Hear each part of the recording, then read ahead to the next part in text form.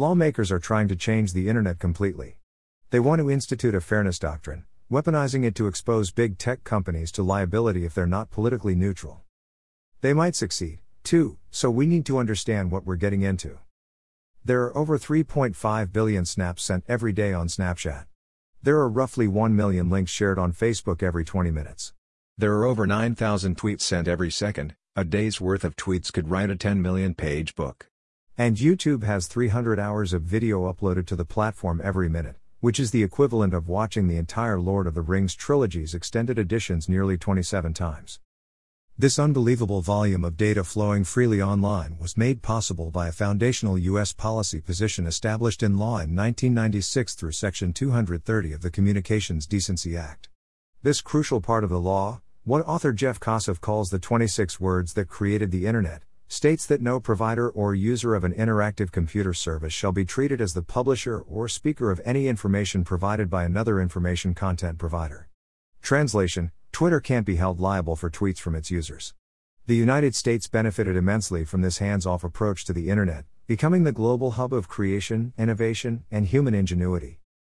But in recent years, Section 230 has come under attack from both sides of the political aisle, opening the door to potentially revoking or changing the very thing responsible for so much American prosperity. President Trump, after his conflict with Twitter for the company's use of a warning label on his tweets, called for Congress and the DOJ to address the law. Senator Josh Hawley recently unveiled proposed changes, and the DOJ released a white paper with recommendations. Enacting either of these proposals would impact a wide range of industries. Hawley's proposal would require companies to list and detail their content moderation policies in order to qualify for protection of Section 230, a measure that would impede companies' abilities to adapt to a constantly changing online landscape. The proposal would also require companies to pledge to operate in good faith, which would open the door to a slew of user lawsuits. Users who doubt the company was acting in good faith could sue for up to $5,000 plus attorney's fees. Trial lawyers seeing this proposal are likely drooling at yet another avenue to exercise frivolous lawsuits to milk companies for cash. The DOJ's proposal isn't much better. In fact, in some ways it is more frightening. It seeks to carve out exceptions to Section 230 for content that violates federal law and for platforms where criminal content is found but not taken down in a reasonable timeframe. But what is the definition of a reasonable timeframe? Such ambiguity is problematic.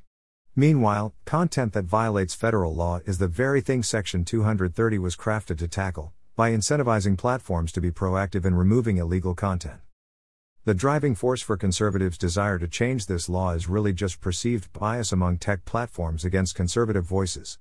Approximately 60% of Republicans believe there's a bias against conservatives on social media platforms. But according to CrowdTangle, a data firm owned by Facebook with access to its data, they're wrong. In the last month, conservative voices performed strongly on Facebook, with Ben Shapiro's page accounting for 29% of all interactions on political pages, and Breitbart collecting 23%.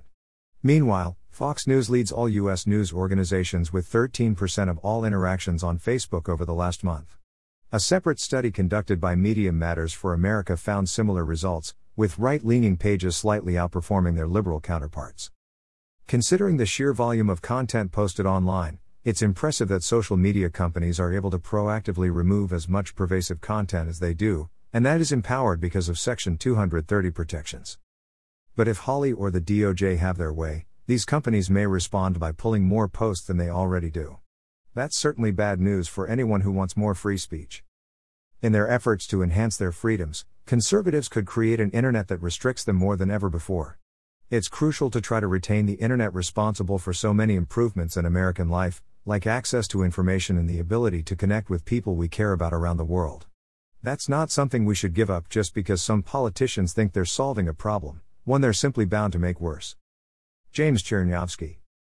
James Chernyavsky is the Tech and Innovation Policy Analyst with the Libertas Institute, and a contributor with Young Voices.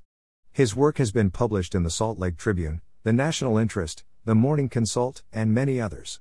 You can follow him on Twitter at JamesCZ19. This article was originally published on fee.org. Read the original article.